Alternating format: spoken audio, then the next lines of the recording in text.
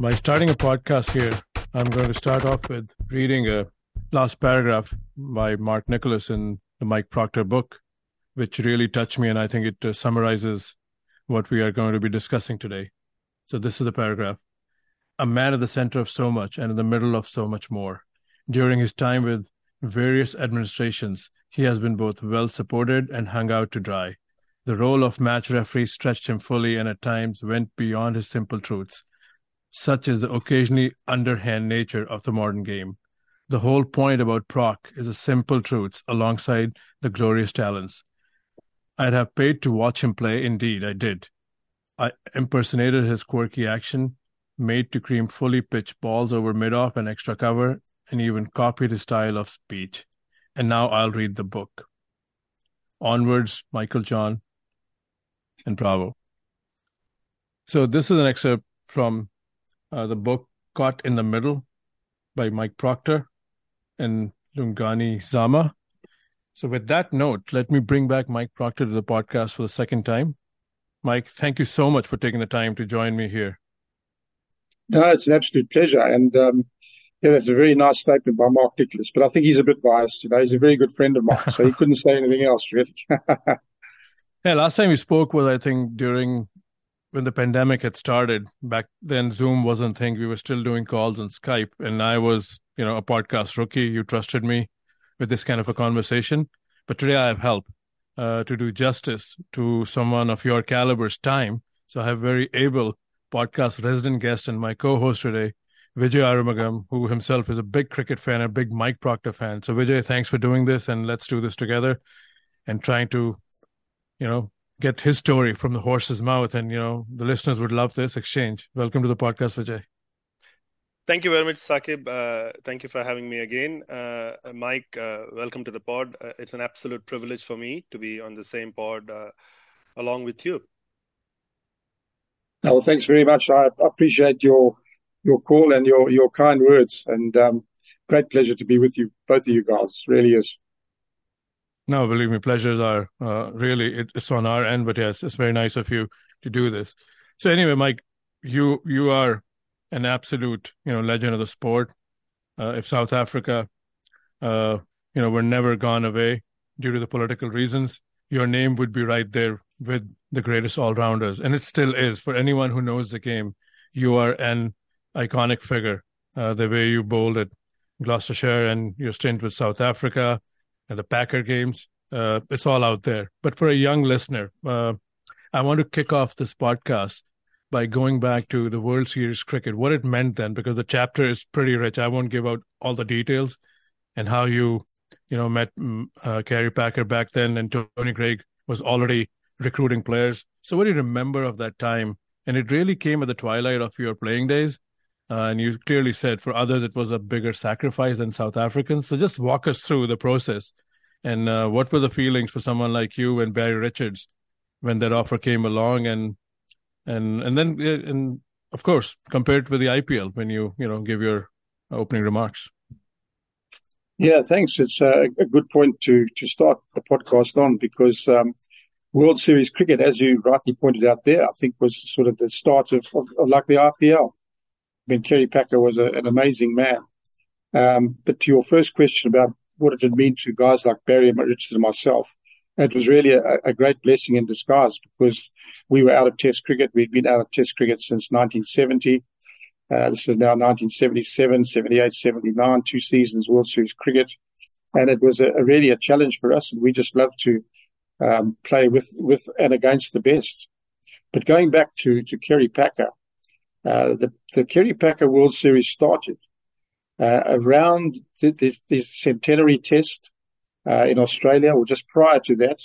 I'm not sure at what stage, but Kerry Packer had applied to the ABC, the Australian Broadcasting Company, to televise the Ashes series, which was coming up, and the Australian Cricket Board they declined his offer, which apparently was an enormous offer. Some people say double what the Australian Broadcasting Company offered. So they turned Packer down, and he wasn't very impressed about that.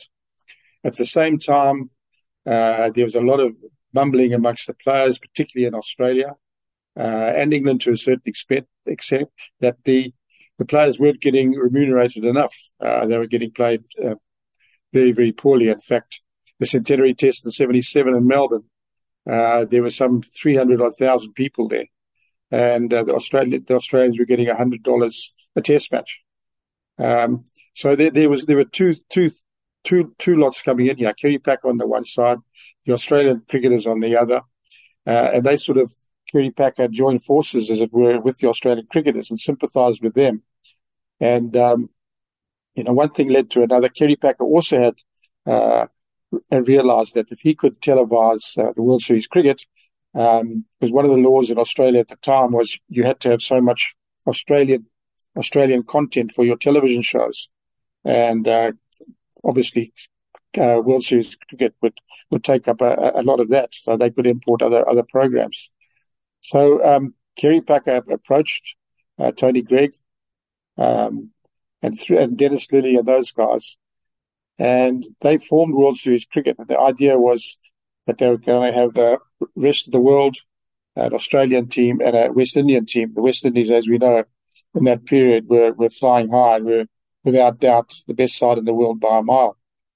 And it really was very, very interesting. And I think just to go wind forward a little bit, I think it's one of the most amazing things that it never got out. When you think that with the three teams totaling about 56, 57 players, administrators, guys on the broadcasting, so there were probably 70, 80 people that knew about World Series cricket, and not one word ever got out, which is just truly amazing. I met Kerry Packer when we played against Sussex, Gloucestershire against Sussex at Hove. Greggy told me what was going to happen. I met Kerry Packer and got to know him. And in fact, after that, we had a meeting at the hotel he was staying at. I think it was at Dorchester in London. Myself, Eddie Barlow, Kerry and Tony Greig. And Kerry and Tony Greig were asking Eddie Barlow and myself, what the makeup of the side should be as far as the World 11 is concerned, and should any South Africans be included. We mentioned two names that they hadn't included were obviously Graham Pollock and a guy called Dennis Hobson, who was a really magnificent leg spin bowler in the Currie Cup in South Africa. And Kerry immediately invited those two guys, and I think, as everyone knows, they didn't play any cricket because it was opposed by the West Indies that they, being South Africans, they didn't play county cricket. That's why guys like myself and Barry and Clive Rice, we sort of almost qualified to play World Series, whereas Graham and Dennis Hobson didn't. But there's so many stories around World Series cricket, and the first year it was really tough. We were totally ostracized from anything to do with the Australian cricket, obviously. So if we had practices, Kerry had to practice at higher grounds, whether it be schools or nets from clubs, and it was very hard to even get practices together. And the crowds the first year weren't very good. The press was very, very, very, very negative as far as World Series cricket was concerned. They called it a bit of a circus. But I can assure you it definitely wasn't, because we realised as players, we knew the outside world would be looking in big time. And for us to make it work, we had to perform at our very, very best, which everyone realised. And I think there were a lot of fast bowlers around those days, and it was very, very competitive. But I think after that first year, coming into the second year, it really did take off. And we had fantastic crowds. And I'll never forget the crowd we had, not we being the rest of the world, but West Indies played Australia under lights at the Sydney Cricket Ground. That was the first ever under lights, coloured clothing, white ball. It hadn't been seen before. And the crowds flocked in. There was a full house. And Kerry opened the gates, and there was a few hundred people extra got in to see the game.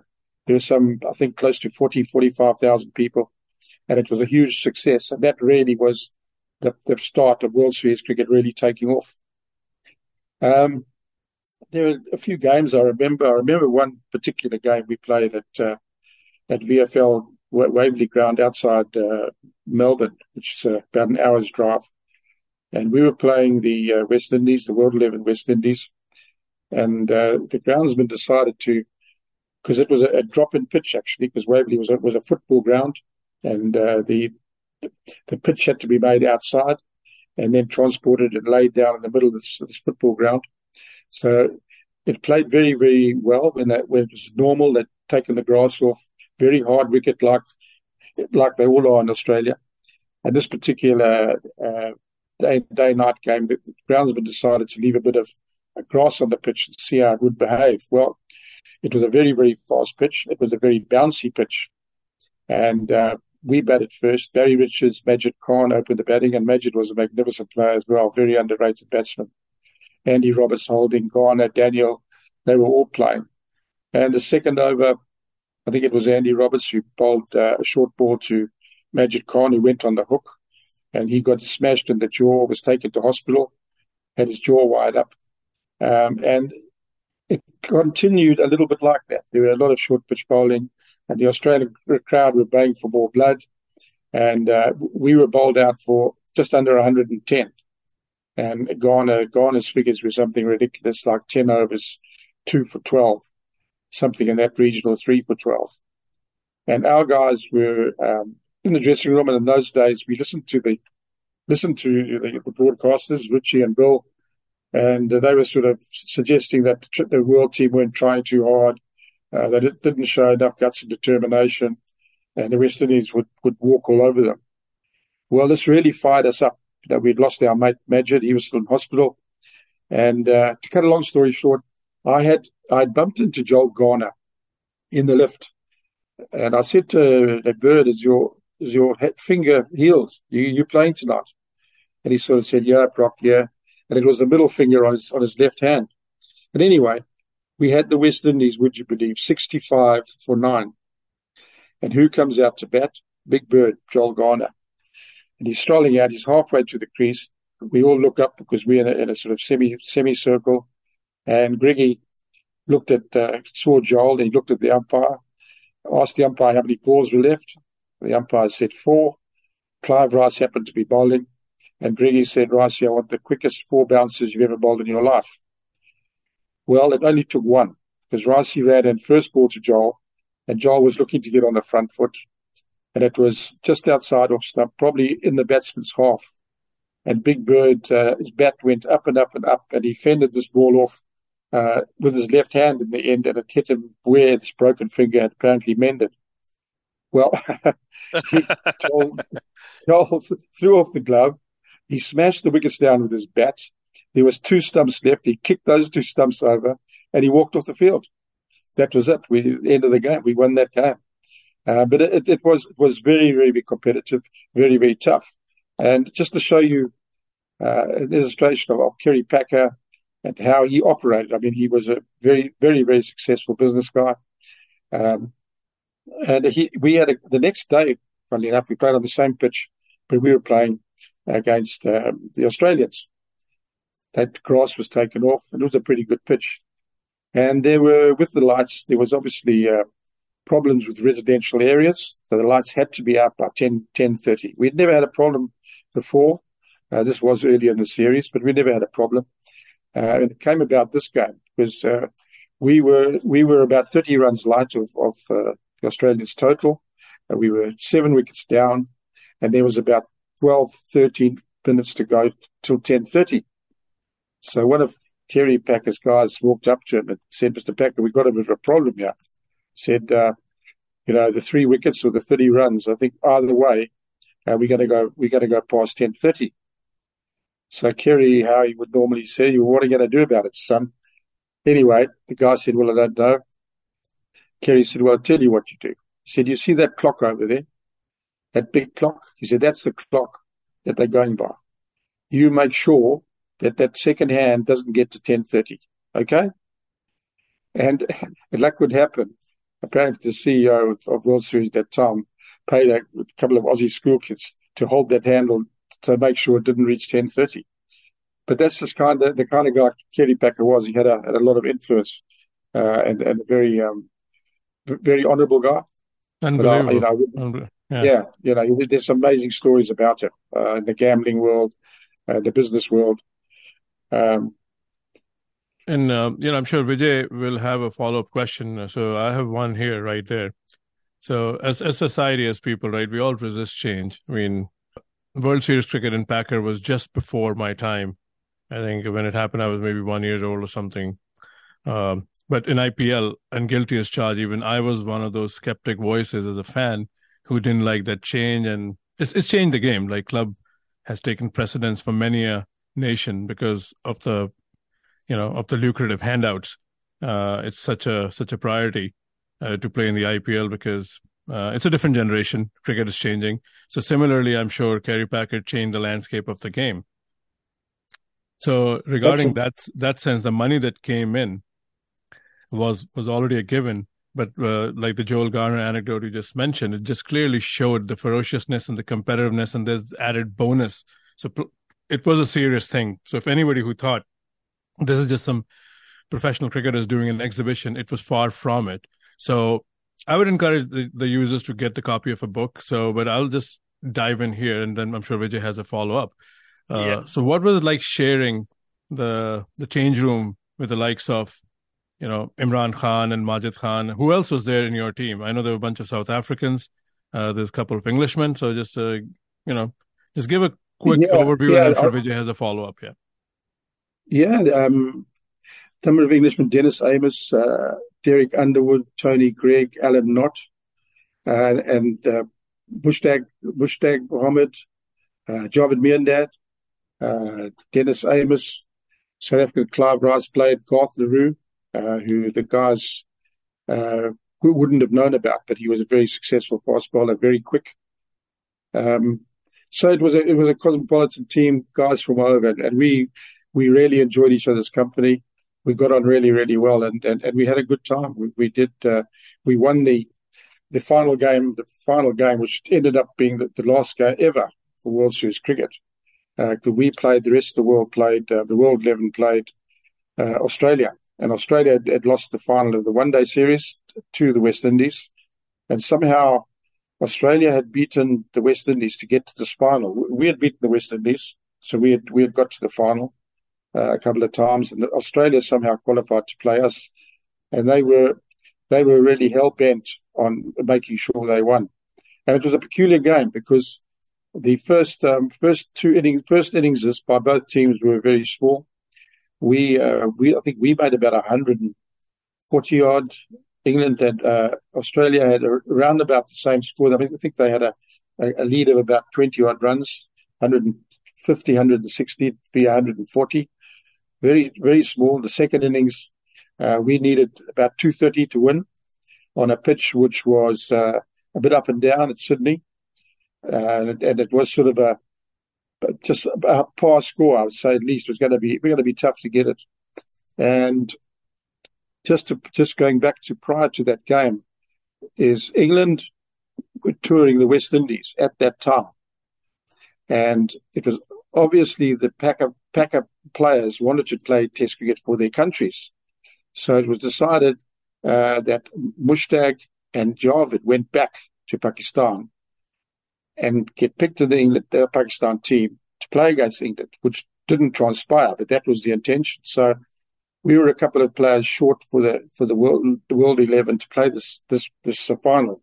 And Tony Gregg, who hadn't had a very good season at all, I don't think he'd played a Super Test up till then. And Eddie Barlow, who hadn't played a Super Test up till then, were drafted into the side.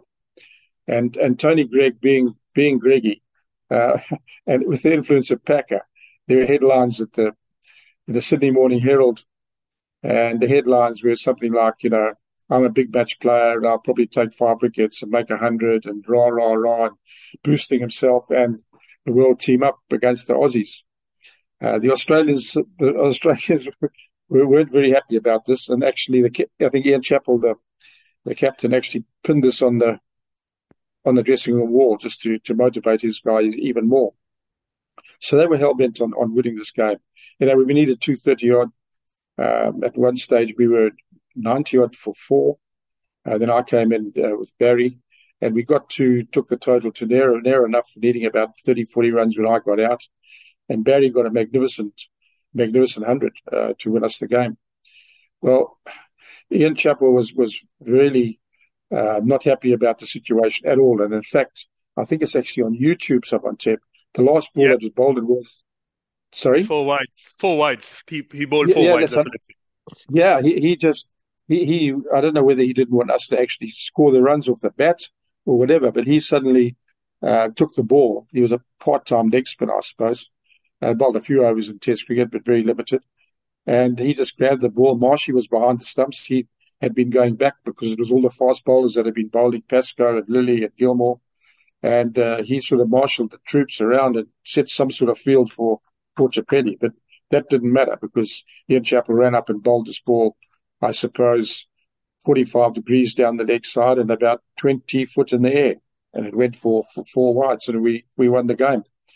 And then at the end of that game, it was obviously a Channel 9, big Channel 9 presentation.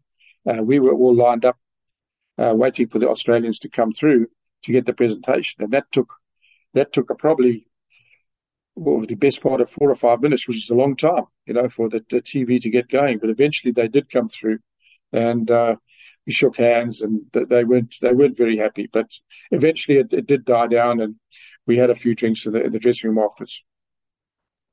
Yeah, a great explanation, Mike. This is Vijay. So I think that Ian Chappell deliberate bowling of 4 wides.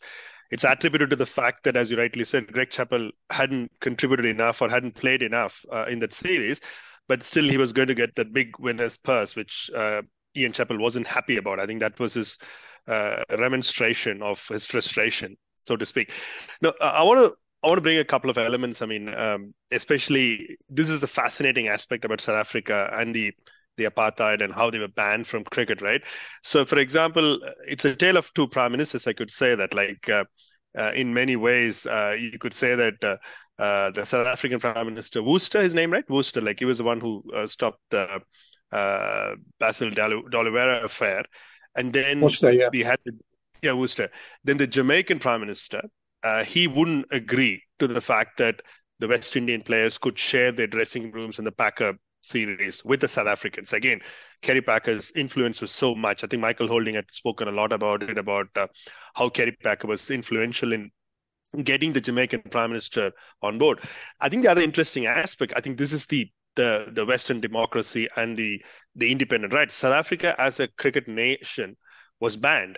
However, the individual South African players were allowed to play both in the Shield cricket here in Australia as well as in the county cricket because the Western labor laws was such that you can't be denied employment to ply your trade in the UK or in Australia. The courts will not allow that to happen, though at a national level or as a sporting body, the body was banned. So these are the intriguing things about the whole thing, which I'm sure when people look at it almost 40 odd years later, these are the interesting things. And then when you talk about how you happen to share all the dressing room, and the other interesting anecdote I've heard about Barry Richards and Kerry Packer and his influence, I think this is a very famous story because he was playing for South Australia.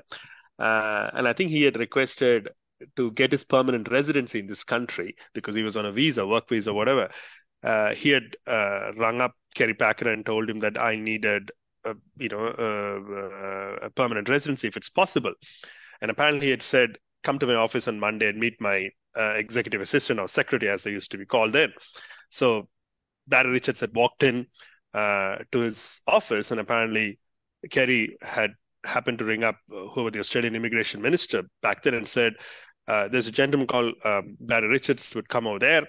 Can you please grant him that? So basically, apparently, the story goes, Barry Richards just showed up and they gave him the permanent residency based on that one particular phone call from Kerry Packer to the Australian immigration minister. That would never happen in 2023 or in the current set of circumstances. But back then, his influence was such a telling thing across the board. Well, what is interesting about that, you brought that up, and the story behind that, and I've asked Barry, it is public knowledge, but he only told me the stories a few years back. is at the end of that first season, Kerry Packer got his guys together, his committee, who obviously was Richie Benno, Tony Gregg, Clive Lloyd, Ian Chappell, and a few, Linton Taylor, and a couple of his guys. So there were about Andrew Carrow, maybe. Andrew Carrow, I think, yeah. Andrew Carrow was involved. I think then he got stood down at some stage or sacked. But they were there, and Kerry opened the meeting and said, "Listen, guys, we've got a bit of a problem here." He said the Australian team's not good enough. He said they've got to be more competitive. They've got to start winning things. And gave a bit of a spiel. He said, "What I intend to do is I want to get a Barry Richards to come and play in the Australian team." He said, "I can organise this, I can organise that." As you so rightly have said, some of the things that he could organise. And what do you guys think about that? Well, he went round the room, Andrew Carrow, Linton Taylor, the other guys, and they all said no. Kerry, being Kerry, said, "Okay, I'm doing it." So he called up Barry, went to meet Kerry Packer. He told Barry what the story was, anything you particularly want. Barry, not really. He said, "Come back in a week's time and you'll have your identification documents, travelling documentations, documentation that you can stay in Australia." In the interim, a few days after that meeting and a few days prior to Kerry meeting Barry again, Tony Gregg went to Kerry and he said, "Kerry, we don't think this is right that we get Barry Richards to play. I don't want to lose him in the world team. I just don't think it'd be right." But he said, "Well, what I've done," he said, "I've actually found another player for you." And Kerry said, "Oh, who?" And he said, "A guy by the name of Kepler Wessels." And Kepler Wessels was playing cricket in South Africa in the Currie Cup. That is actually where Kepler Wessels started from.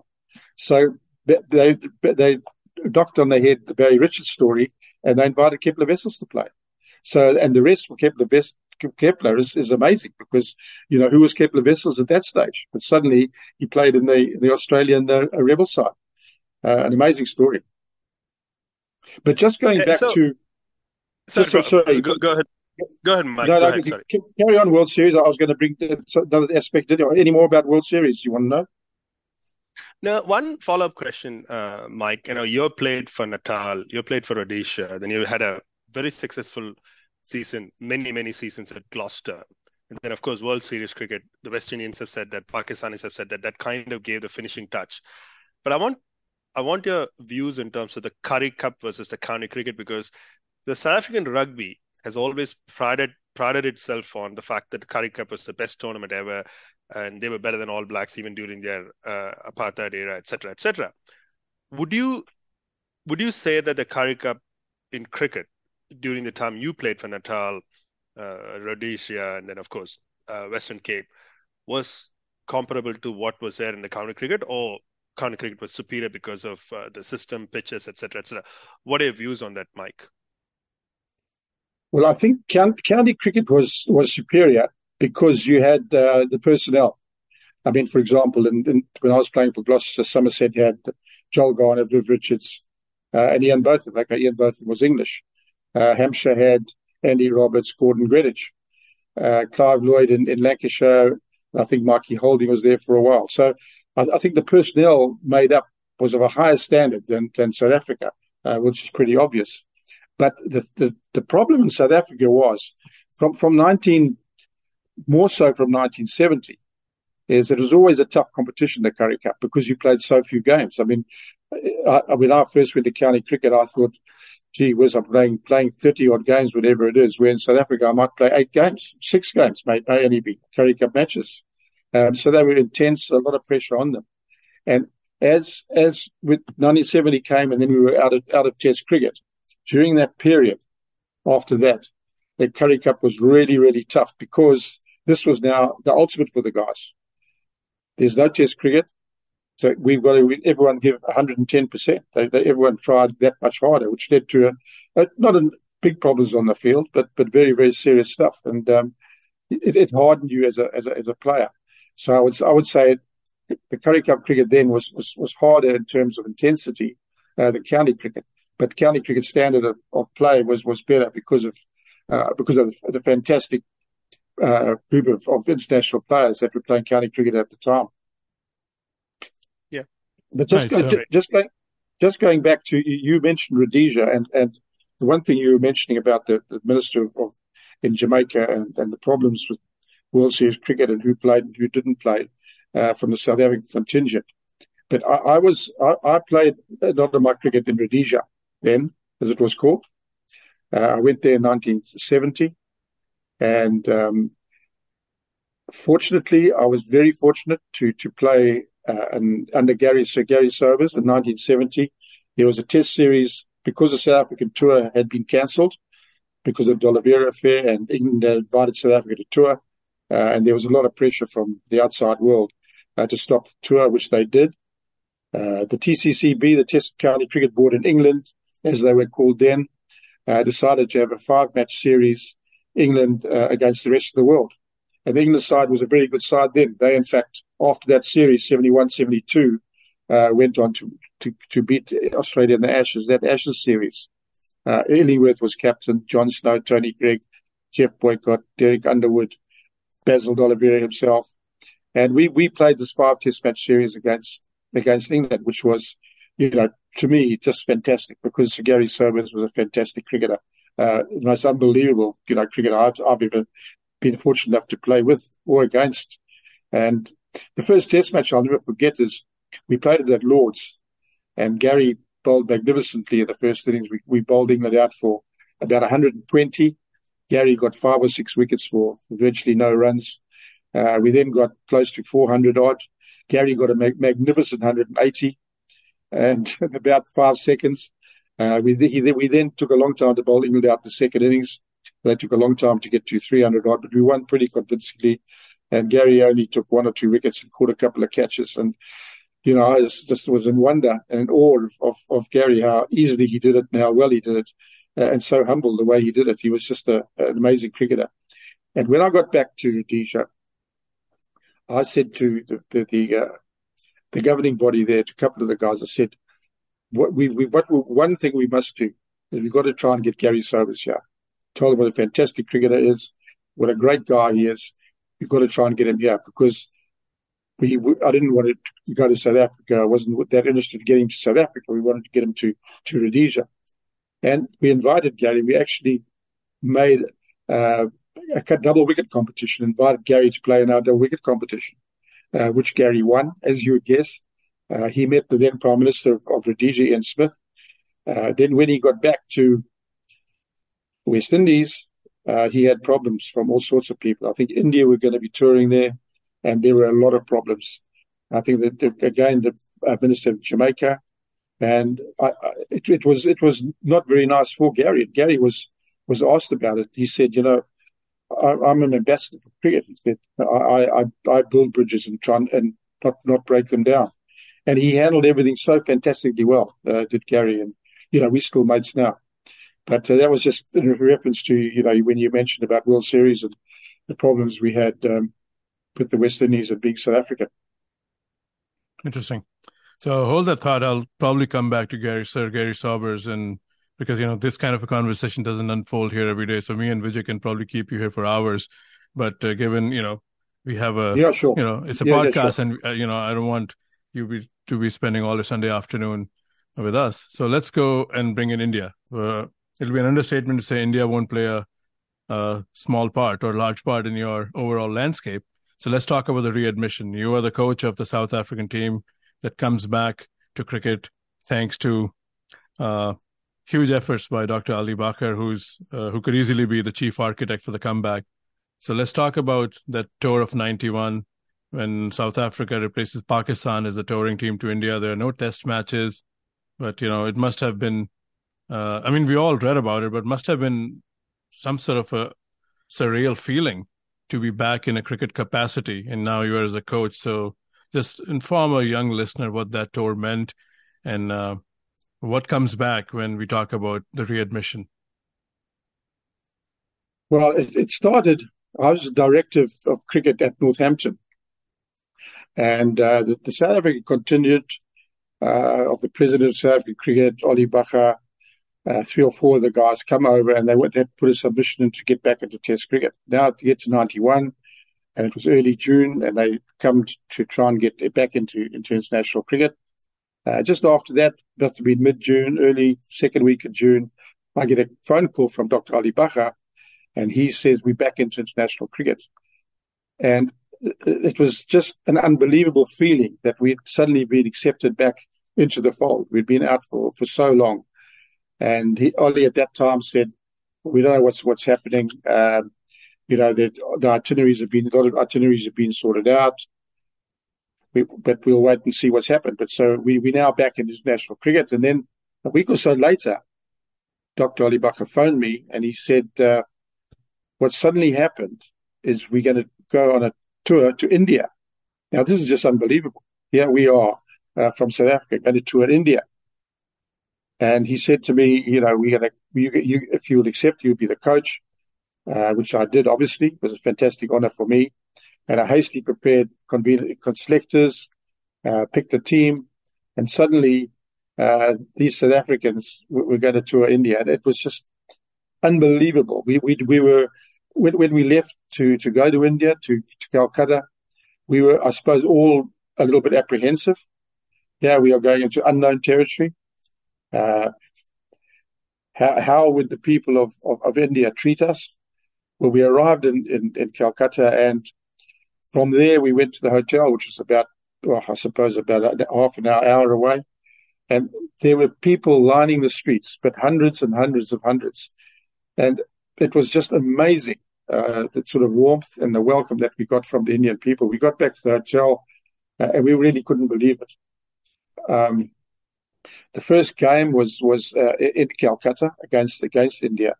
But the feeling I had that was the hospitality from the Indian people was absolutely incredible. And I couldn't believe, how they knew everyone's facts. They knew all their figures. They were very, very clued up on world cricket.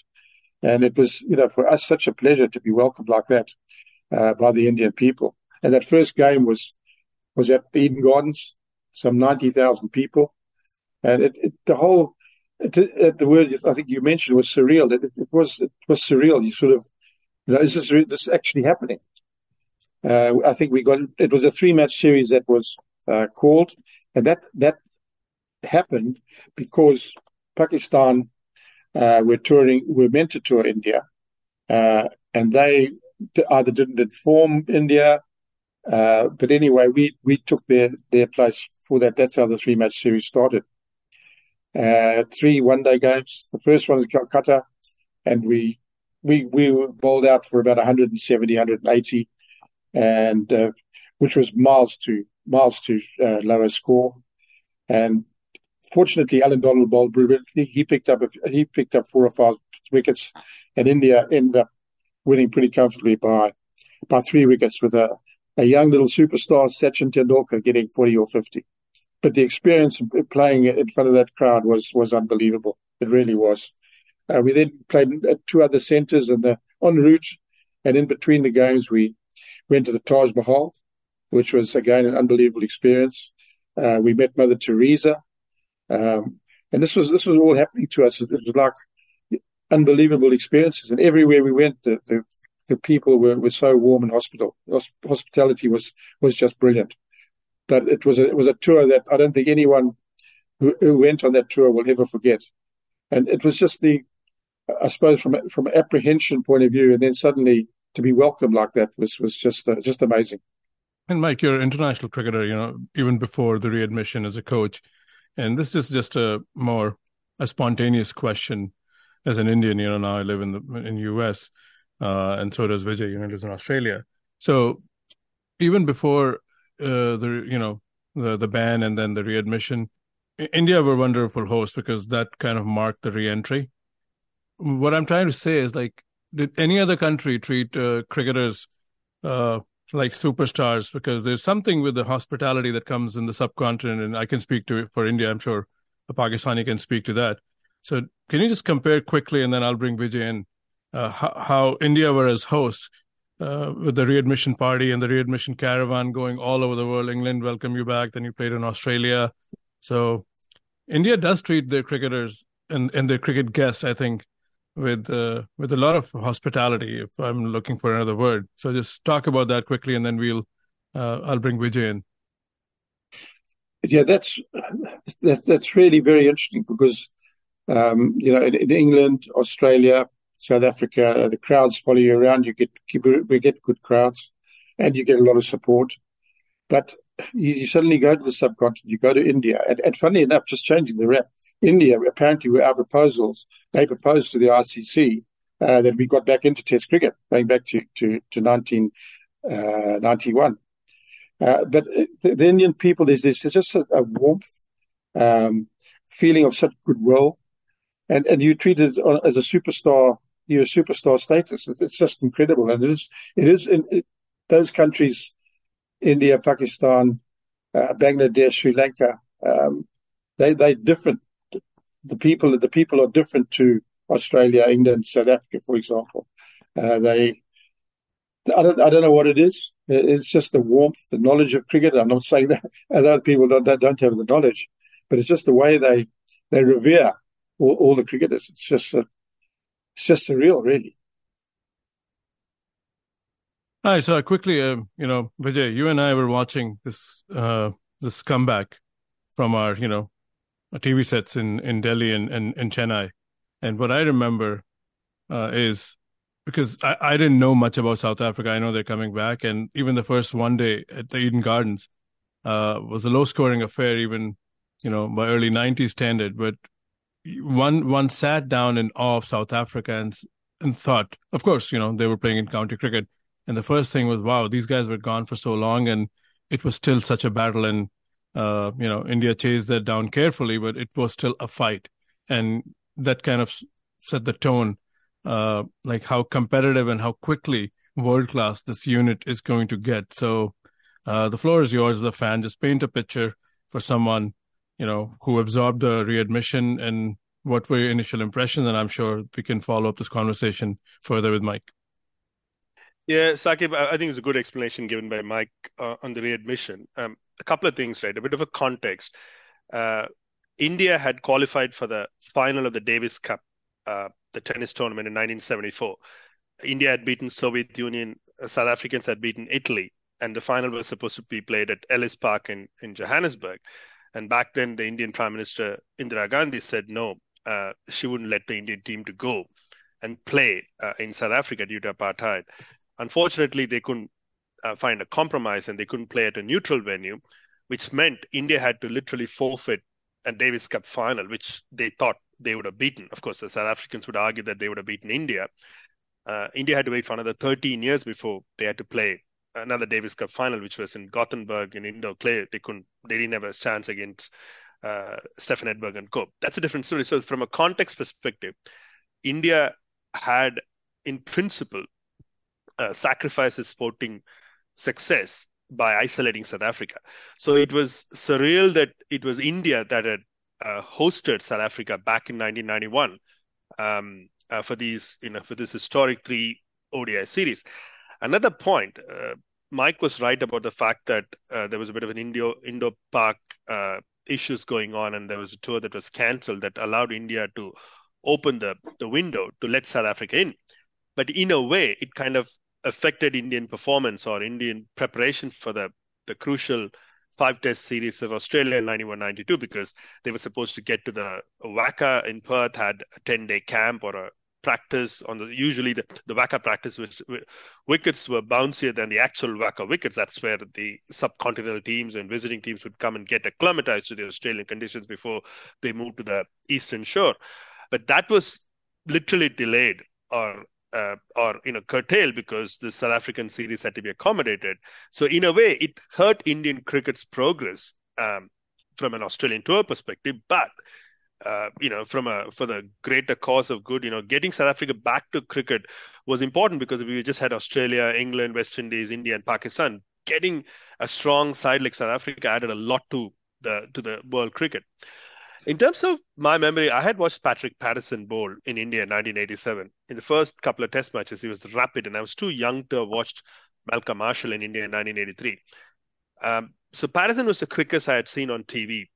But then when we watched Alan Donnell at the Eden Gardens that afternoon, he was rapid. He was letting the ball fly. And I mean, as Mike said, there was a very good partnership between Sachin Tendulkar and Praveen Amre, young Praveen Amre, who happened to score his debut 100 at Kingsmead in the following tour when India went to South Africa. So they had a very good partnership. You could see that Donnell was really, really quick. He was letting the ball fly. R. Mohan, who used to write for the Hindu and the Sports Star, he had given a very good preview about how some of these South African players, Jimmy Cook and Alan Donnell and others, were playing at county cricket. So we had some idea, but again, we didn't know what the quality was because back then we didn't get the footage from county cricket on Indian TV. So that was exciting. I mean, and Adrian Kepa, I still remember Adrian Kepa was a very, very exciting talent. And Saqib, you were in the Delhi game, right? The game was played at the Jawaharlal Nehru Indoor Stadium. And the pyrotechniques of Adrian Kepa, he was one of those fascinating hitters. I don't know what it is with South Africa. Adrian Kepa, then they had Eric Simons, then they had Kloosner. They've always had some, good big hitters. And he was a big hitter of the ball. And I think it was a very, very eye-opening thing to get South Africa back. The other interesting anecdote, Saqib, I would like to add is till then, nobody really cared about getting cricket out of India because Indian quality of the television production was poor, which was never up to standard because Doordarshan, India's state broadcaster, was not the best when it came to best-in-class quality. But SABC, South Africa's state broadcaster, South African Broadcasting Corporation, they were super excited and they said, we are sending our commentators over. We're getting your pictures. This is the money. Doordarshan was shocked. The officials in Doordarshan were shocked that somebody was paying in US dollars to get coverage out of us. Then it was followed by BBC TV in the UK because they thought it was historic. So suddenly, both in the UK and in South Africa, on their free-to-air TV, these 3 one-day games were going to be televised. And well, they all thought they were going to get some quality cricket, but what they got as picture quality was, I'm told, shocking to them because SABC were used to some very good quality of their Curry Cup and, Rebel Tours and stuff. We've got some YouTube videos of the Rebel Tours and stuff. Similarly, in England, BBC had good standards as well. So that was another cultural shock to some of our foreign listeners or viewers on TV when they got the picture quality. But I think that's a bit of a minor nitpicking in the grand scheme of things. For me, Saqib, there's one image, right? Jimmy Cook and Andrew Hudson in the white helmets. I think they had Panasonic as their shirt sponsor. They were walking out from the BC Roy Pavilion. Ali Bakar was standing there. You couldn't wipe the smile off his face. That man had worked extremely hard to get South Africa back. And he knew what apartheid was. He knew what isolation was. He knew what ostracizing was. To see him there, standing there with a big beaming smile, maybe even Mike Procter was standing just behind him as a coach. I think that to me was the defining image of that series. And I think I'm really glad that India played a tiny part in bringing South Africa back to the fold, and also India hosted. Like you and me, Saqib, we were privileged to have watched those games on TV. I know you went to the Delhi game as well. So, yeah, it was a historic moment. That's something that we could all take to our graves, having been part of a very, very important cricketing moment. Yeah, the Delhi game was a night affair, right, at the JNS Stadium when me and my friend went with his parents and some family of theirs. Yeah, I mean, it was a long night, and Tendulkar not scoring much made the night even longer. But hey, it was a historic outing. So India again, like I said, Mike was part of the readmission. There was a love affair with India for South African cricket. For Mike, the honeymoon lasted till, say, 17 odd years. And let's bring in Monkeygate. And Mike, you were the match referee. I'm sure this conversation will have layers. Vijay will have a lot of follow-ups, and you have a lot to say. The book is a deeper dive for many Indian fans to revisit. 16-year anniversary is coming up in a few months' time. So let's set the stage for this conversation or this question of the podcast. Yuvraj Singh also was part of a panel hearing in the Melbourne Test and you didn't realize like what's coming next, because if that was a scene setter, no one had any anticipation what's going to unfold at the New Year's test in Sydney. So just give us your view leading up to the Sydney test. What was your relation with the game of cricket as a match referee? What was your relation with the Indian side, the Australian side? And the floor is yours, and I'm sure we both will have a lot to chime in.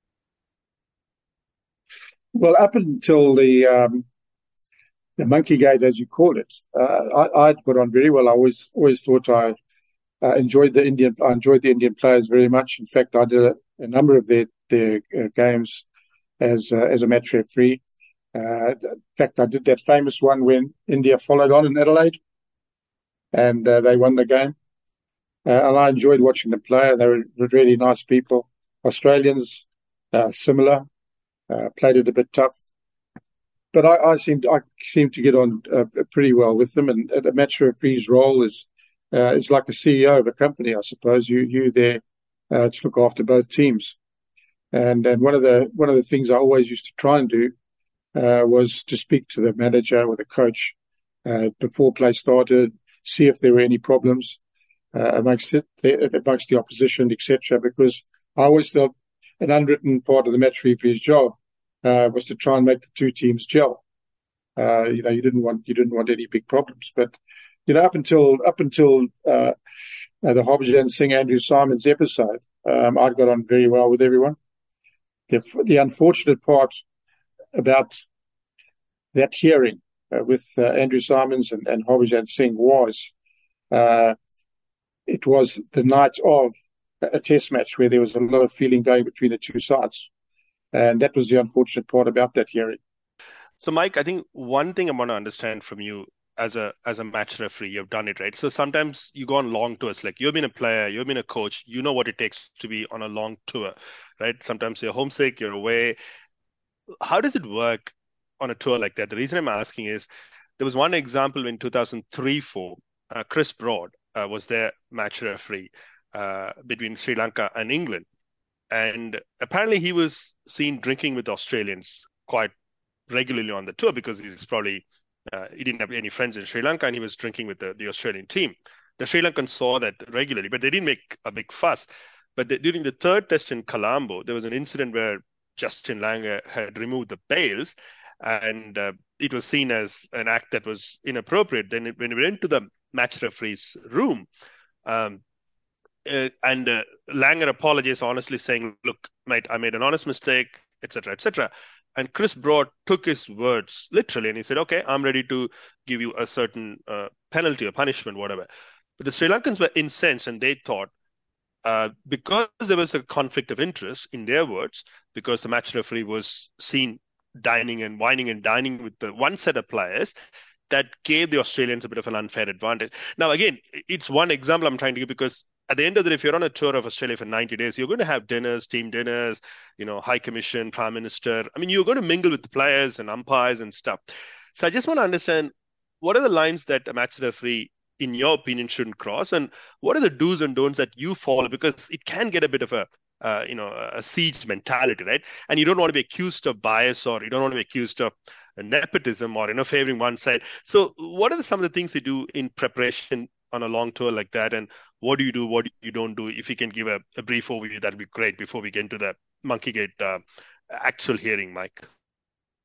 Well, fortunately, as match referee and with umpires, you don't do a whole tour. So if it is a long tour, you'd only do probably half of it. Another match referee or another set of umpires would come in.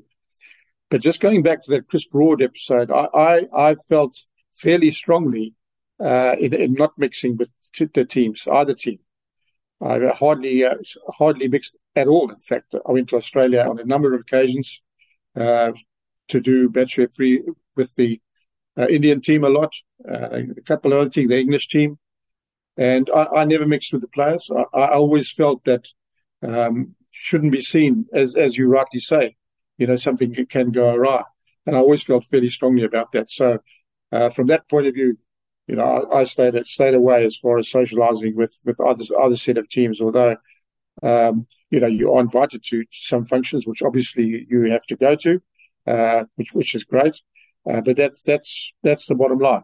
at functions. You go to a function, mix with the players, umpires, mix with the umpires, the administrators, and you do your duty as far as that's concerned. But outside of that, going to private dinners or private parties, having drinks, having cocktails, going on trips with a set of players, for me was a big no-no. So it wasn't a great preparation. You realise it could be a lonely job on that tour. You knew friends around, which you had made prior to becoming a match referee. There were obviously, for a South African, there were a number of South Africans around. So, you could always, in your spare time, as it were, go to other people's houses and have dinners and etc. like that. But to answer that question, I definitely was a no-no as far as mixing too socially with either set of players. Yeah, that was a great question, Vijay. Yeah, and thanks, Mike, for taking that on. So let's go to the hearing. This is the Sydney Test. It was a very competitive and also hotly contentious Test match. Australia came at the right end of it, on the last day in the closing hours. So now fill us in, what transpired and, to the hearing and, in most complex terms in the world today, racism, was at the center of it. So fire away, Mike. Yeah, the unfortunate thing about the hearing that was scheduled for the night of the last day of the Test match in Sydney, it was very unfortunate. It was after that game because, as you rightly said, it was a tight, tense game. Australia got the upper hand late. Very tense game. Both sides feeling it. Very close game, and the tensions were running high. To start with, nothing had been organised for us. There was no recordings of it. We had to find a room ourselves, which we eventually did, with a guy called Nigel Peters. Nigel Peters was seconded by the International Cricket Council to come to the hearing as an observer in his legal capacity. He was a QC in those days to make sure that I gave both sides an opportunity to air their views, to make sure that I followed a procedure in answering the questions and putting out the questions to both sets of players. So that was his role in him and I actually working on the area and getting chairs and tables together to have the meeting. The one thing that was, as far as I'm concerned about that hearing, was the fact that Harbhajan refused to talk about it because he didn't understand English language. He couldn't speak it. We offered to get an interpreter, which he didn't do, and it was very unfortunate. And from that point of view, it came across very negatively as far as I'm concerned. And this whole Monkeygate, as it was called, really started in India prior to this tour, and apparently on that tour, Andrew Simons had been called a monkey by Harbhajan Singh. And after the second or the third time, I'm not sure which it was, Ricky Ponting said to Andrew, listen, let's get hold of the match referee and get this sorted out. Can't carry on. And apparently Andrew Simons didn't do that. He said, I'll speak to Harbhajan and leave it at that, which happened.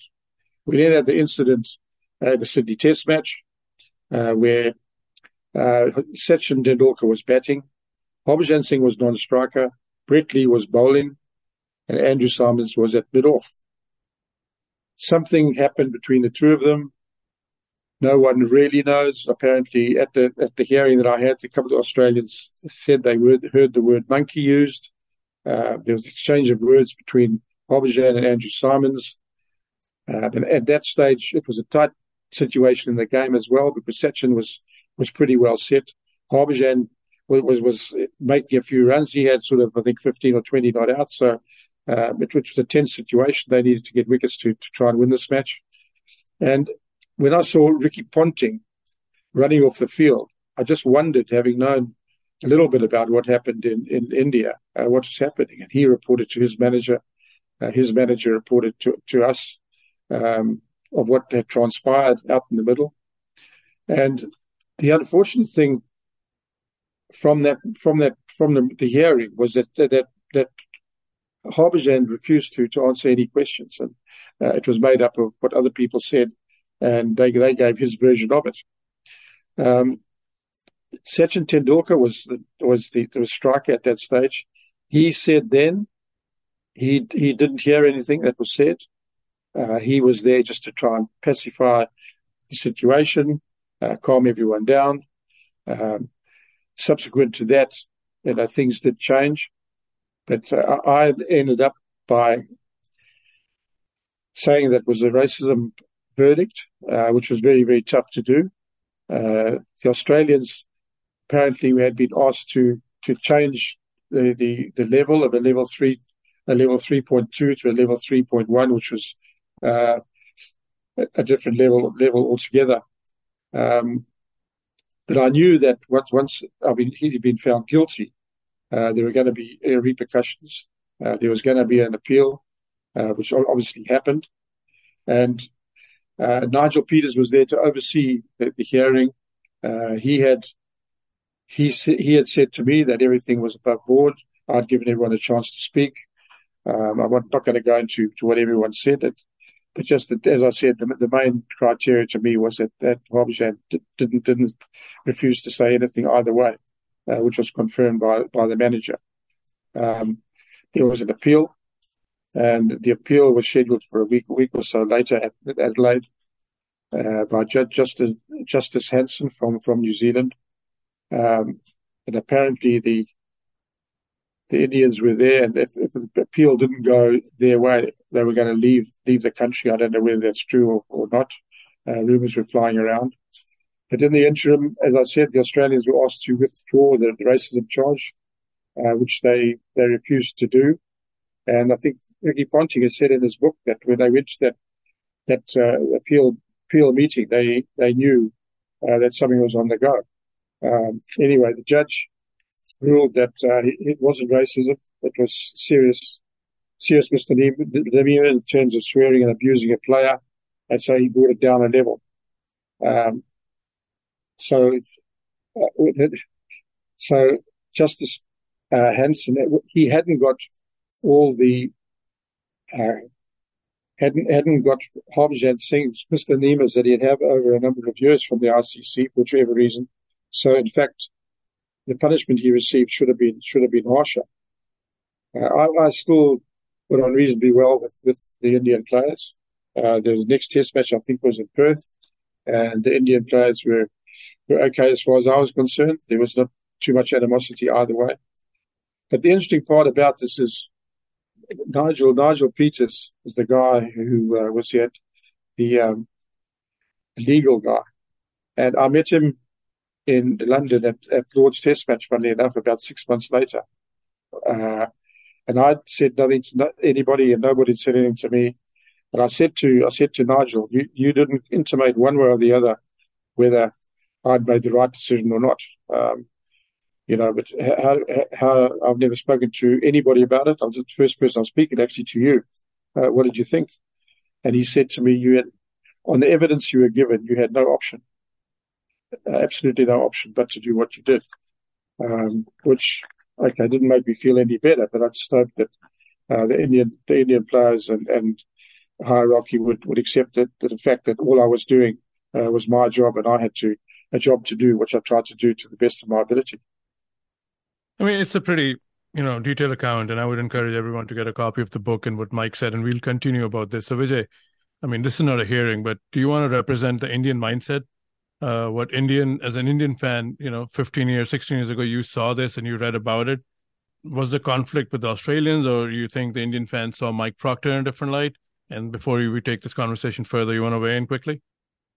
Sure, Sakib. Thanks, Mike, for giving your point of view, because it's very important, because it's not very often the match referee, I'm sure you have a code of conduct in not being able to speak to, and you said you spoke to Nigel Peters at Lord's in 2008, I think, when New Zealand toured. That's fine. So, Sakib, I was living in Canada, and I had returned to India for a shorter period. So I was in India. So I watched this series pretty much ball by ball, and I was in between jobs, so they had a lot of time. So, I sat down and watched pretty much every ball. It was on Star Sports. Channel 9 footage, but Indian commentary. That's a very important context. I'll come to that, right? Why I'm saying it's Indian commentary, because Sunil Gavaskar was there. He said a few things about Mike Procter. I'll come to that later. So then what happened, like we were watching the game, and I think I'll set a context, as Mike said, when Australia went to India in 2007. The context is India had won the okay, let's go back. Start of the year, India played the 2007 50 overs World Cup cricket in West Indies. Rahul Dravid and Greg Chappell's side got knocked out in the first round. India faced humiliation. India was rebuilding the side. They went to England. They won the series in England for the first time in 21 years. And then this T20 World Cup was hastily arranged in South Africa. So India went with a young side, MS Dhoni and his side. And they happened to beat South Africa, and then Australia in the semi-final and Pakistan in the final. So India was really cock-a-hoop when Australia went to India for that, 5-match one-day series in 2007 October. I think the whole thing started there because the celebrations were going on and on. Australians were in the country. Indians were not even doing net practice. They were celebrating. They were given Porsche car one day. Somebody was given a Ferrari car. Australians, this is pre-IPL. The Australians were sitting there. They could have kept quiet, but some of them made some comments. I think Simons made a comment, interestingly, in Mohali, saying, this is disrespectful of India not to come and have a practice when they have a 50-over series happening against Australia. Yuvraj is going around getting his Porsche key and someone else getting another car. I think Robin Uthappa, the other player in the Indian team, he came back with the retort saying, who are you, Simons, to talk about it? We are the world champions, and what you won in 2007 was very different in the Caribbean. So there's a bit of a slanging match going on between Indian and Australian players through the media openly. And in Baroda, which is now known as Vadodara, I think that's where the first monkey chants came about, where Simon said they were calling him monkey. Again, we have to give a bit of a context because in 2007 at least, now I think I would like to believe it's better, the understanding of racism in India was not up to the mark because India didn't have slavery. India didn't have some of the things that the United States or South Africa or Australia or England have gone through to understand what racism, what structural racism, Jim Crow, apartheid, all these things. Right? These countries have gone through and have understood. India was a bit different in that sense. There was no big understanding of the racism. There was a lot of colorism that was there, calling somebody by color of the skin, etc., calling names. But people didn't understand what the repercussions were and how seriously it was taken. That's the context. So when that complaint was lodged, I think the police commissioner in Baroda, the state of Gujarat, he had said they were chanting the Hindu god Hanuman's name as monkey. I think that was the explanation. Australians weren't amused. Then the caravan moved on to the Monkeygate Stadium in Mumbai. I think that's where it became a big problem because I remember Simons walked in, the whole crowd, at least 2 or 3 stands were calling him monkey. It's not just monkey. They were showing the signs of, scratching like a monkey, right? They were showing literal signs. Interestingly, Fox Sports, which was covering the series, they had done a documentary. There were a few Australians who were capturing images. So we have still images of people scratching their bodies like monkeys, which if that had happened in a European football stadium, that stadium would have been banned for a year or two. That's how UEFA works. But in India, again, it was a different context. There was an explanation. Australians raised a stinker. And I think there were 4 fans who were evicted from the ground or suspended or whatever. So Indian police took action. Indian board, BCCI, Ratnakar Shetty, Saki, who he was part of your pod, right? He was the one who did the negotiations with the Australian management. And it was agreed that those fans were evicted. So to give a bit of a context, at the Monkeygate Stadium in Mumbai, Simons was racially abused, though Indians claimed that they were calling him monkey for a different reason, without telling the world, without probably understanding that calling Simons, who has a bit of a Caribbean blood, technically a black person, half black person, monkey is racial taunting. Anyway, so I think that's where, as Mike talked about, there was an agreement between Ricky Ponting and the Indian team that word would not be reused or it would not be used again. That was a gentleman's agreement, as they used to call it. That happened in Mumbai. But then, of course, India had played a home series against Pakistan and they came to Australia in 2007-8 for the Boxing Day test and SCG test and stuff. Now, I think as an Indian fan, having watched a lot of the cricket in that series, I think the Indian argument was it was all started by Simons. I think during that partnership, there was a bit of a verbals going on in a typical Australian game, right? Australians chat a fair bit, a few expletives with F word, C word, etc., right?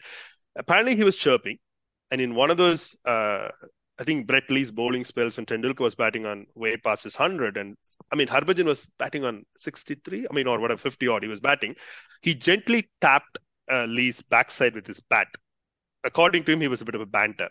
I think Simons took offense to that. We saw that on TV, right? He took offense. He went and straight away told him in no uncertain terms, "You're not touching my mate's, backside or whatever, right?" I think that's where the whole thing started. In the Indian argument that it was Simons who was chirping away all the time, and he was provoking, and Harbhajan responded. Now, interestingly, what Harbhajan said, did he call him a monkey? Did he call him something else? We don't know, right? Because there was no audio evidence. Now, the Australians were immediately incensed, and they immediately decided, no, enough is enough. Now, again, to give a bit of a context, Mike Procter was not seen as the person who was directing traffic from an Indian fan's perspective. The biggest villain of the piece from an Indian fan perspective was Ricky Thomas Ponting, a great player, a successor to Alan Border, Mark Taylor, Steve, or three great captains. But Ponting had a bit of an interesting history because he was seen as a person who got a black eye, who misbehaved at a nightclub in Calcutta, who was evicted.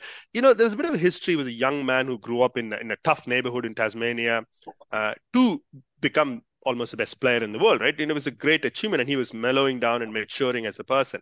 But I think what Ponting was doing in one of those ICC meetings the year prior to that, he had vocally expressed the fact that, we need to do more to bring some of the traditions back to the game. So one of the proposals that came from ICC, I think Percy Son was I could be mixing up, I don't know who the ICC president was. They said racism is something that every captain has to bring to the table. We all need to adhere to that. I think Ponting had also suggested that taking the word of the fielder had to come back to the game. It's one of those glorious traditions of the game. Now, that's something that ICC can't direct, but Ponting was trying to talk to each captain. Prior to that, New Zealand had played in a one-day series with Australia where he went and spoke to Daniel Vettori and tried to have that arrangement. And Dan Vettori said, "No, mate, no, I'm not agreeing to taking the field as word." However, when India visited Australia in 2007-8, Anil Kumble, the Indian captain, Ponting again went and told him, Anil Kumble agreed. It's a very, very important context because when in that last afternoon of the SCG test, when a few controversial decisions were given with the umpires, the commentary in the Indian TV was, really heating up. Sunil Gavaskar was openly saying a few things about umpire Benson and Bucknor. Everyone knew, at least I knew that there was a pact, but at least the viewers didn't know because the commentators are not telling that there was an agreement between Ponting and Kumble, which meant you have to take the fielder's word for a catch. Now, whether it's gamesmanship or cheating, that's a different conversation. So these are some of the things. But I think the real issue was Australians had a bit of a reputation back then as, sledgers, expletives, F word, C word, etc. But when Ponting said with a straight face, "We'll say whatever these things, but you cross the line and say something racial, I'm going to go and dob into the match referee and I'm going to make a complaint." I think that's what didn't sit well. I think Guardian or one of those British newspapers wrote very well. They said something like, if anyone else had said that, we would take it. Ponting of all people has got no moral, can't take a moral high ground and go and complain. I think his reputation as who he was as a player kind of went against him, I would say. The other interesting thing, Saqib, as a context, which I clearly remember, the two umpires, Mark Benson from England, former English player, and Steve Bucknor from Jamaica, Montego Bay, Jamaica, both of them didn't hear a word of what Harbhajan said. Usually it's the umpires who had to come and complain to the match referee saying, "I heard something." But in this case, it was Ricky Ponting who went to the umpires, who convinced them saying, "Hey, Harbhajan Singh said this to Simons. I have a series back from India, and therefore you need to go and complain." I think that is what didn't sit well with the Indian viewers, because if the umpires heard it, they were neutral. They could go and complain to Mike Procter, who was the match referee. That's life. But the umpires didn't hear anything.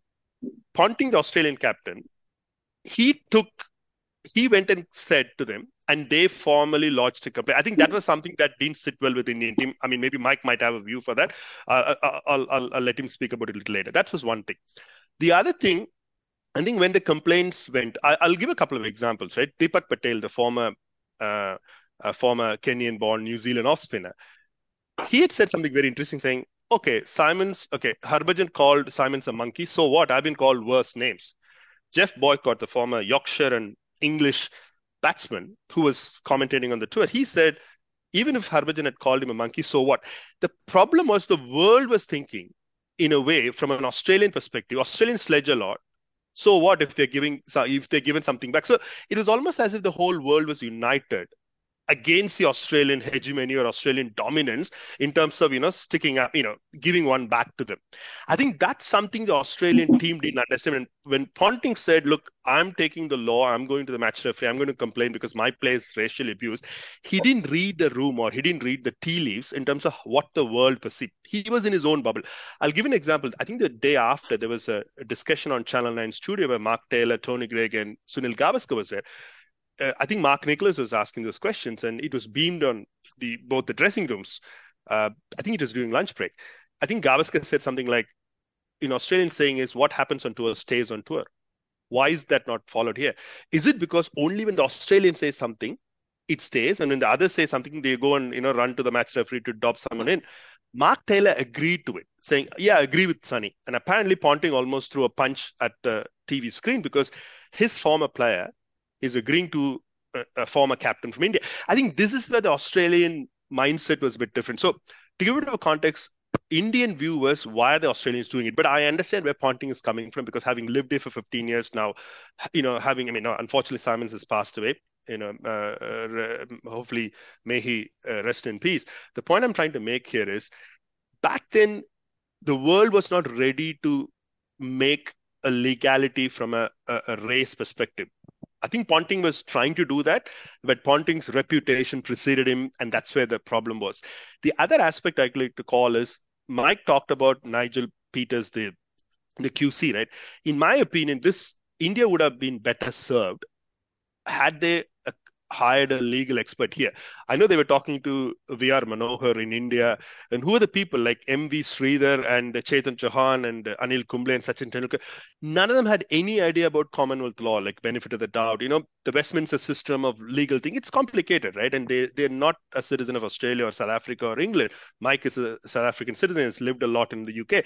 So these people have an understanding of the Westminster system, which the Indians didn't. Instead of talking to someone legal in India, they could have hired a QC or a lawyer or a barrister in Sydney. Of course, most of them would have been on holidays, but they had enough money to hire. In my opinion, had they got it, what Mike said, right? Simple case. Someone saying, I don't know English. Harbhajan had played a couple of seasons at Surrey in England. And ironically, when he was in India in 2007, prior to the series, there was a Fox Sports interview with him. He spoke fluent English, as good as anyone else. When you have a track record, the internet is full of your English speeches. How could you go to a legal hearing and say he didn't know English? And when Procter and Co. offered him legal support, how could he not accept it? To me, it's a case of Indians not understanding the seriousness of the legality of the matter, level 3 charge, and not bringing an Australian expert. Had an Australian legal expert been there, he or she could have negotiated even for an out-of-court settlement. Because at the end of the day, you're not going to make Ponting agree to something, rather than this whole brouhaha about cancelling the tour. Two legal minds could have sat down, like a divorce or anything, because this is not a criminal offense, it's just a level 3 offense. So in my opinion, in summary, Saqib, the Indian ire was directed more towards the Australians, especially Ricky Ponting back then, because Ponting's reputation, and also they felt, and I think one of the points, where the Indians felt is Mike Procter took the Australian words over Indian words. So the allegation was, in blunt, politically incorrect way, a white person took a white person's word. But however, Mike is giving an excellent point. How could you say that somebody didn't know English and not offer a legal thing? That will be seen as, economical with the truth or lying. Now, to me, these are the legalities a local QC or a local barrister for India would have sorted it out, rather than the Indians doing by themselves. So to me, Saqib, it's a case of Indian fans are upset with Australia and Ponting. I don't think Mike Procter was the biggest villain of the piece. Maybe the players felt that way, but to me, India should have hired a local legal team. India, and also that would have sorted most of the issues. And also the other thing is interesting about Sachin Tendulkar. Though he has written in a very interesting way in his book, he originally said to Mike Procter that he had not heard anything. But when he went to Hansen, he said something in Hindi or Punjabi, Tere Maa ki, which is, my mother's whatever. To me, a lot of Australians felt that was perjury. Perjury is a serious crime in a country like Australia. May not be in India, because I've spoken to quite a few lawyers in the last 15 years about this. A lot of them said if there was an audio evidence for perjury, Sachin could have been in trouble, because could have even led to jail term or a heavy fine, depending on what the judge says. The other interesting aspect, Saqib, my final point, the audio evidence, right? Originally, I think what was the real thing, there was no corroborative evidence of him saying monkey. However, apparently Matthew Hayden's word that, mate, you have used the word again. I think that was there in the recording. Apparently that's what went to Hansen. I don't know whether it was presented to Mike. Maybe that's the thing. If there's no evidence, the Indian argument was, how could you punish us by not taking our word? I think Mike's argument is, because you said you don't know English and then you didn't accept an interpreter, how could I take your word? So I think this is where, in my opinion, a local legal counseling would have helped. Anyway. All right, Mike, I'll give you the floor, but I'll just add, because I've read the chapter a couple of times in your book, and you clearly said one team didn't even refute the seriousness of the allegation. And like Vijay said, I've also met a few Indians, and I've been living in US more than 25 years. You can say it honestly or ignorantly. Some people believe racism is a Western issue. Indians have nothing to do with it, and you, Mike, saw that at the hearing. So I'm sure Vijay has unpacked a lot. Why don't you take it away from here? Yeah, I think I didn't know all that. That's very interesting to hear all that Ricky Ponting background, and obviously I didn't favour that. I didn't know what that was going on at the time.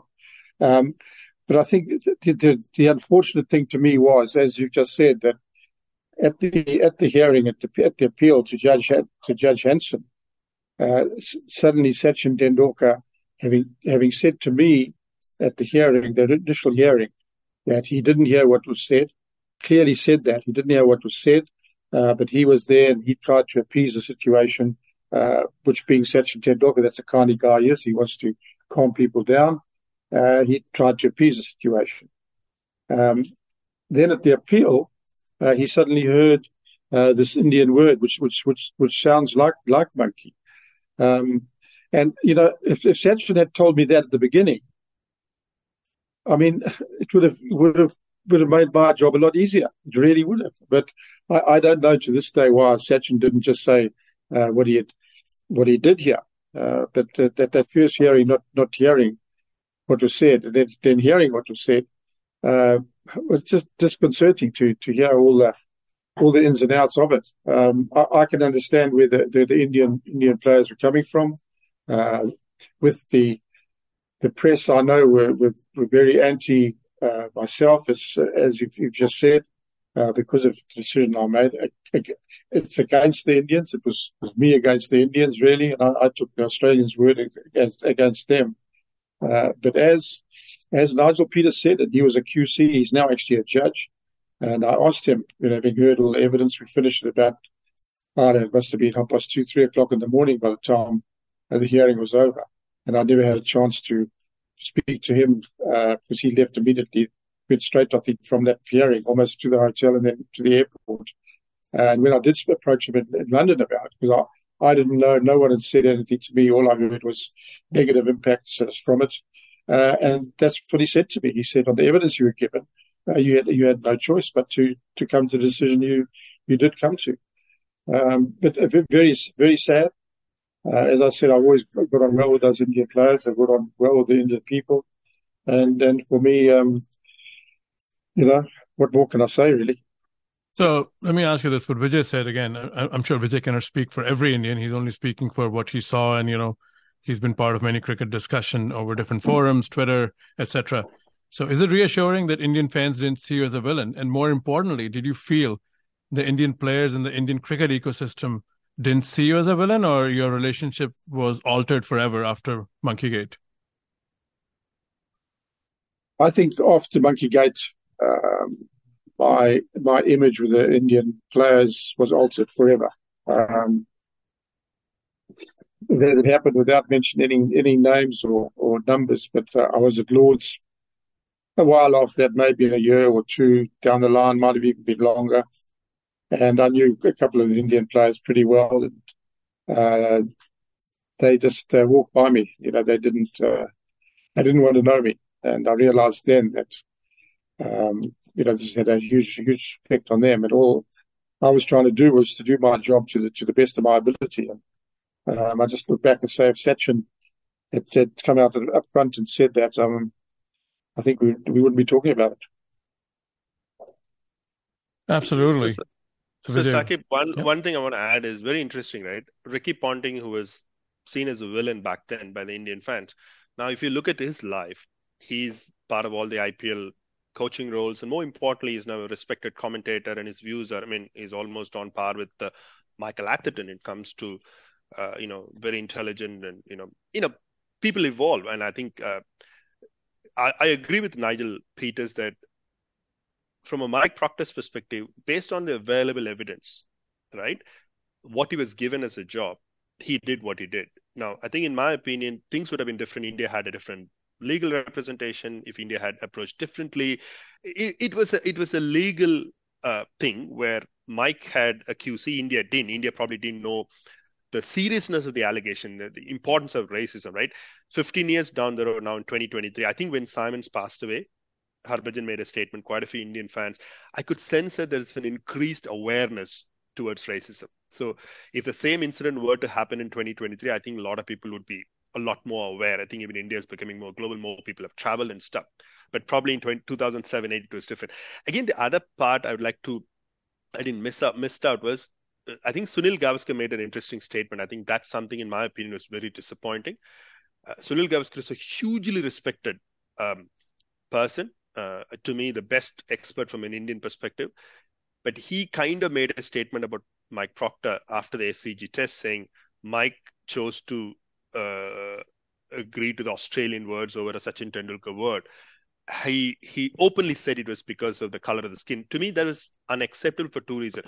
If Sunil Gavaskar was an independent commentator, he has every right to say whatever he wants. But he was part of an ICC technical committee. So basically, Mike Procter and Sunil Gavaskar were part of the ICC technical committees and, pretty much part of the same organization. To me, Gavaskar could have avoided that comment because that's a bit of a character assassination because, as Mike Procter said, he had gone by what was presented to him as an evidence. Now, if his judgment was poor or he could have done differently, that's different. But accusing someone, how the racism charge, came as a big thing and Ponting did and thing. But calling someone like Mike Procter as, you would support a white man's word, to me, that was below the belt. In my opinion, that Gavaskar could have very well avoided. At the same time, it was also the Gavaskar who was in commentary talked about Mark Benson and Steve Buckner. Let's call it out, right? There were some poor umpiring decisions on last day. When you try to save a test match, when you get a bumped catch and when you get LBWs, India got 2 or 3 bad decisions. And again, in the first innings as well. So if you purely look at it from an umpiring perspective, yes, few decisions didn't go India's way, but that's par for the course most of the times in Australia when you play an away test. I think the great the late Bob Woolmer, when he had toured here as a coach, both for South Africa and Pakistan, he said, we used to have a counter, and he used to say, even with neutral umpires, how decisions were hard for the visiting teams to get for a variety of reasons. So, in my opinion, Mike is right about the fact that, he probably did what was best given to him. Indian players might have a different view. My only disappointment was Sunil Gavaskar's statement. That could have been avoided because we shouldn't be doing character assassination in such a way by calling people white, black, and brown. That's something I think we should all get away from. It's a small world. And especially when he was part of an ICC committee, I don't think many from the ICC came to the defense of Mike Procter, which was disappointing as well. Yeah, I would also like to add something. Gavaskar was my first cricket hero, but you're right. There's no need for that kind of a judgment when you are in the booth as a commentator. And secondly, Gavaskar has found his voice. We liked that as Indian fans in the early 90s, but sometimes it should not be an expense of these kind of remarks.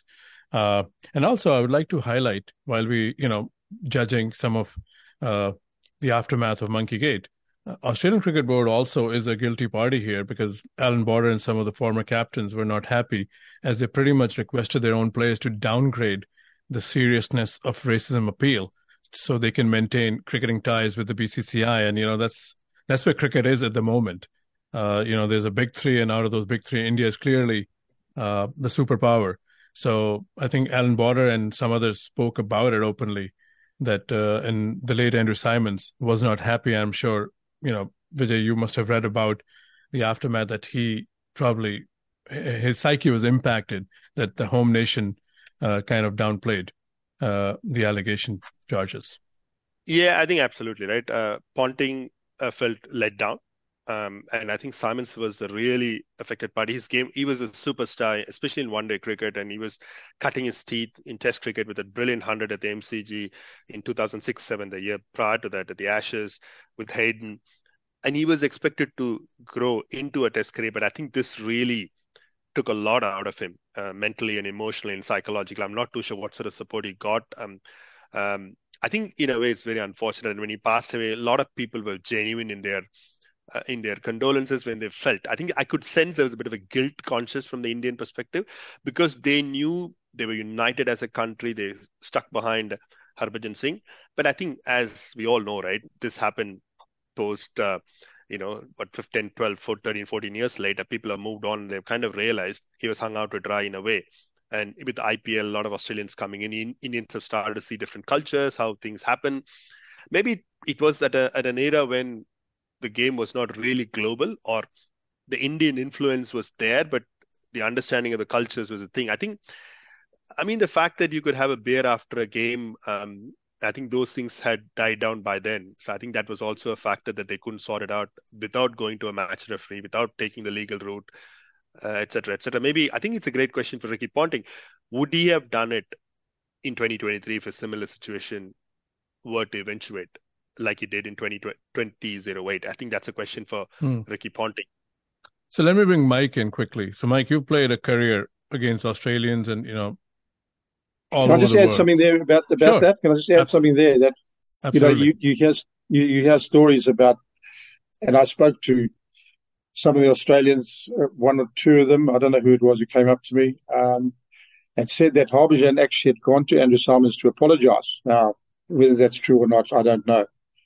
And Andrew Simons sort of didn't accept it. But I heard that story. And just to go back to the legality and getting legal people involved in a hearing of such serious nature, the ICC, after my hearing with the racism charge, any level 3 or level 4 accusations are not heard by a match referee. They heard by a lawyer, attorney, a QC, whatever that may be, which I think is a great idea, because match referees, I have no idea about the legal aspects of life anyway.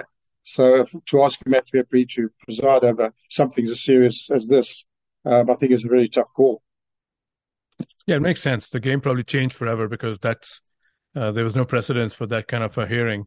And cricket had to learn from its mistakes. And like you said, more legal personnel are needed. So, Mike, if it's okay, can we keep you for another 10, 15 minutes? We have a couple of questions. I don't want to... what time you got? 10 minutes? Yeah, sure. 10 max. Yeah. Okay. So in the book, in the chapter, you said you've been silently paying the price forever. So just fill in with the listeners, how your career as a match referee ended, but there are other repercussions that you had to endure along the way after Monkeygate. Well, I think the tough part from my point of view after that episode was no one from South African cricket said anything to me. Not many people spoke to me about it at all. And I know it's a long time down the road now, so I've given a little bit of a version of what was said, not by everybody. But it's something that you didn't talk too much about. So I didn't know really where I was coming from. That's why, having spoken to Nigel Peters, it did help a lot. We had the IPL came to South Africa, and I was due to be a match referee. I signed papers. I think Mr. Modi was the charge then, and I knew my itinerary, etc., along with the umpires, because the match referee and the umpires go hand in hand as far as administration is concerned, with flights, etc. I sent my signed off contract back, and the lady that was handling this affair, shame, she was rather embarrassed. She was very kind, but she just said, "I'm afraid you're not wanted anymore. that your contract has been signed. So subsequent to that, I did find out from a friend of mine that that because of the Monkeygate situation, the Indians didn't want me or wouldn't want me around. All right, so let's move on to a slightly different topic here to lighten up the room. But thanks, Mike, for being so candid. I really appreciate it. I mean, it's your account, hearing from you, and then Vijay adding in a lot of nuance to it. Hopefully, it's a good conversation. So let's talk about all-rounders. Arguably, you're one of them, the greats of the game. This is more like a barstool conversation. If you run into Mike Procter or a Kapil Dev, that's what fans ask.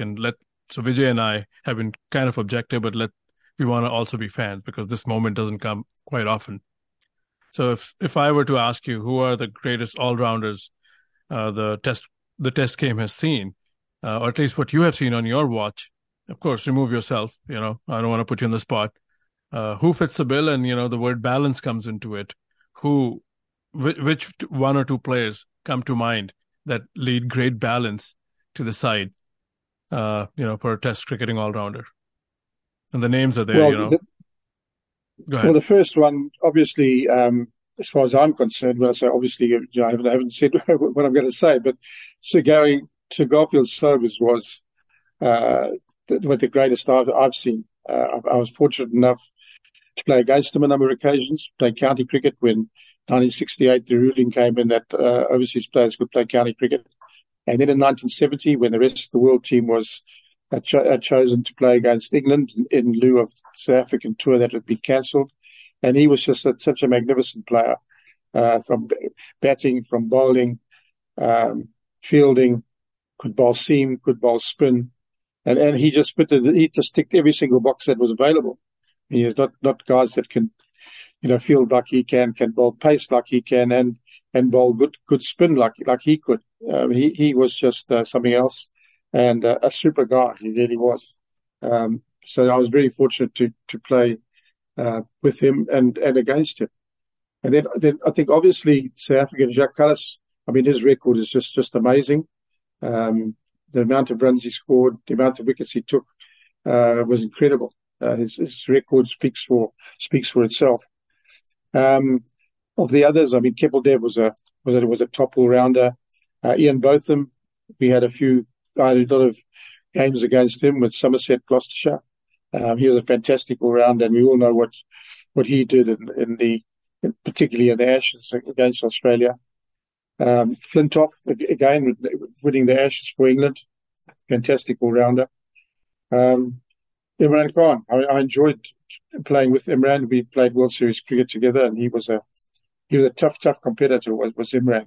He bowled with great pace, and he was a really good batsman.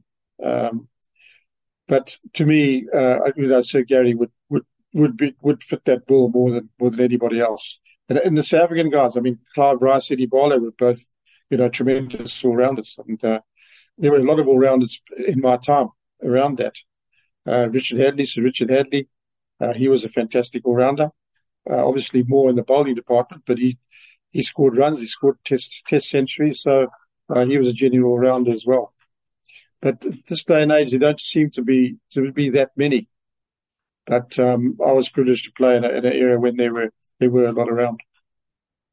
Vijay, any last question from you? Yeah, sure. Mike, I think I'd like to bring this up because to me, it was the greatest ODI game ever played, the 1999 semi-final between Australia and South Africa at Edgbaston. I won't talk about the result, but I'll talk about the slanging match or the commentary thing between you and Bill Lawry, because to me, it looked as though, commentators were supposed to be neutral, but somehow you felt it was a gladiatorial, fight between an former Australian captain who had lost 0-4 in South Africa in 1969-70, who had some scars from the previous 66-67, while you were carrying the scars of the current South African side who couldn't beat Australia at home or away in the 96, 97, 97, 98, because you could sense the tension in the air, because when he said a miss it, you said, miss it or what? It's a boundary. And then those two boundaries, unbelievable, close to hit.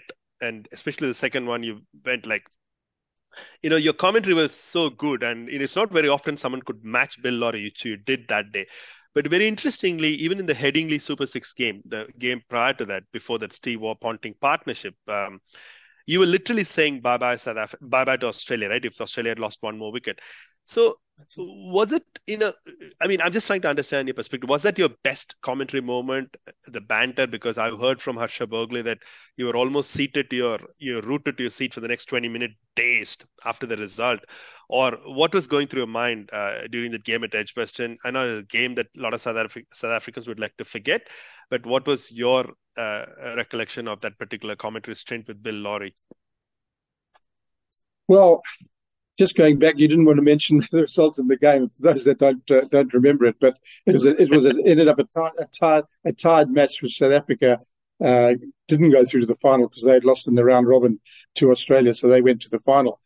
But I remember that game obviously very, very well, and my sort of rap with Bill Lawry was interesting because he was sort of saying that that's four.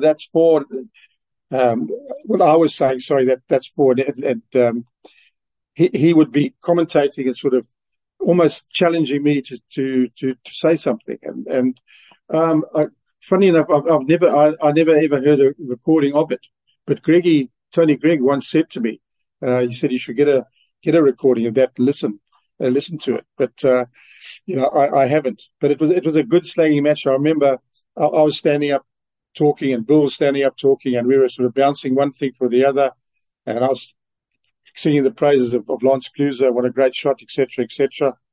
And then the match was over, and I just couldn't believe the way it happened. And as you said, I was seated to my seat for about 20 minutes after that game, and I did. I was totally shell shocked, really.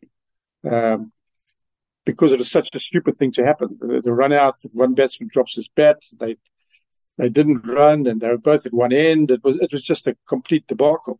And I remember going into the South African dressing room just after that, and it was like a morgue, really. It was a few guys sort of tears in their eyes, a bit of blubbing going on, people trying to look away. Very, very little said, but the atmosphere was really, really, really distraught, really. And I remember I'd said to the guys, you go back to the hotel, I'll get a lift, I'll sort myself out, because I sat there in 20 minutes in the commentator's booth, and then going into the dressing room for just a couple of minutes, and then I walked outside and everyone had gone, and I walked back to the hotel, which was about 3 or 4 miles into Edgbaston. But an amazing game of cricket. I enjoyed, funny enough, commentating with Bill. I mean, he was aggressive and a great commentator, and I really did enjoy that. So, Mike, quickly, one last note. Sorry, I can't resist. So, Vijay said you were having a sledging or slanging match with the great Bill Lawry. So, is sledging something cultural? I mean, back in the day when we were playing Australia actually on the pitch, did South Africans get unsettled with the sledging, or did you guys give it back? Because from the Indian fan culture, we found sledging to be very uncomfortable whenever we caught the whiff of it. And now living in the US, I know sledging goes on in most sports. So were you also of the notion that you can sledge hard but then grab a beer at the end, like the Aussie way? Or was sledging something that bothered you and fellow South Africans when you played the Australian teams in the past? Yeah, well, the Australians came to South Africa 66, 67 first when I first played. And there wasn't much said on the field, funnily enough. There really wasn't. Whether it was because we were winning, I don't know. And then 1970 as well. I think I recall if there was anything said, we sort of gave it back. But the Currie Cup, they used to have quite a verbal on the field. So I suppose the players were hardened to a certain extent, but nowhere near like the Australians, because they went overboard at times and got pretty personal, which is a definite no-no. But I think, to ask the question, I think when we were, maybe because of the Currie Cup, but when we did get, it actually made people more determined. And I've seen it The one game that brings to mind, off the top of my head, I remember at Kingsmead when Warner and Quinton de Kock, they had a go at each other, and there was a lot of verbal during that game at Kingsmead. But the South African batsmen played really, really well after all the hoo-ha that was going on in the middle. And I think what it does mainly is it actually brings out the best in you. It would me rather than the other way around. And you don't feel uncomfortable. You feel not that you don't feel uncomfortable, but it just makes you feel more determined. So, Mike, I'll squeeze in one thing before I let you go. Eddie Barlow. Sure. Eddie Barlow, I remember watching the highlights back in 92, 93, Wanderers Test, when Sachin Tendulkar played an uppercut which went over the slips of Donald for a boundary. Trevor Quirk, the famous commentator, said that's an Eddie Barlow shot. So, I've written a lot about it. I've spoken to a lot of people online. Some people say, no, Alan not play the shot before anyone else. But is it true that Eddie Barlow was the first one to play the uppercut or the slash over the slips for a boundary? Or do you think there was somebody else who was prior to him? I think that he was the first guy who looked as though he did try to play it up. Whether he just gave the cut shot was a lot more fierce with it. But he certainly did get a lot of runs down there over the slip and gully areas. And that's where other people weren't doing it.